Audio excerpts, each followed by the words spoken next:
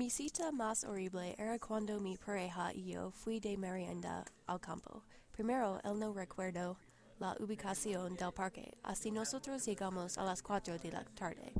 Después de llegamos, nosotros empezamos a comer, pero hormigas empezaron a arrastrarse encima de nuestra comida. Nosotros tiramos la comida y sentirnos en banco, pero un oso caminó hasta nosotros y nos persiguió por allí el parque hasta nos corrimos a su coche.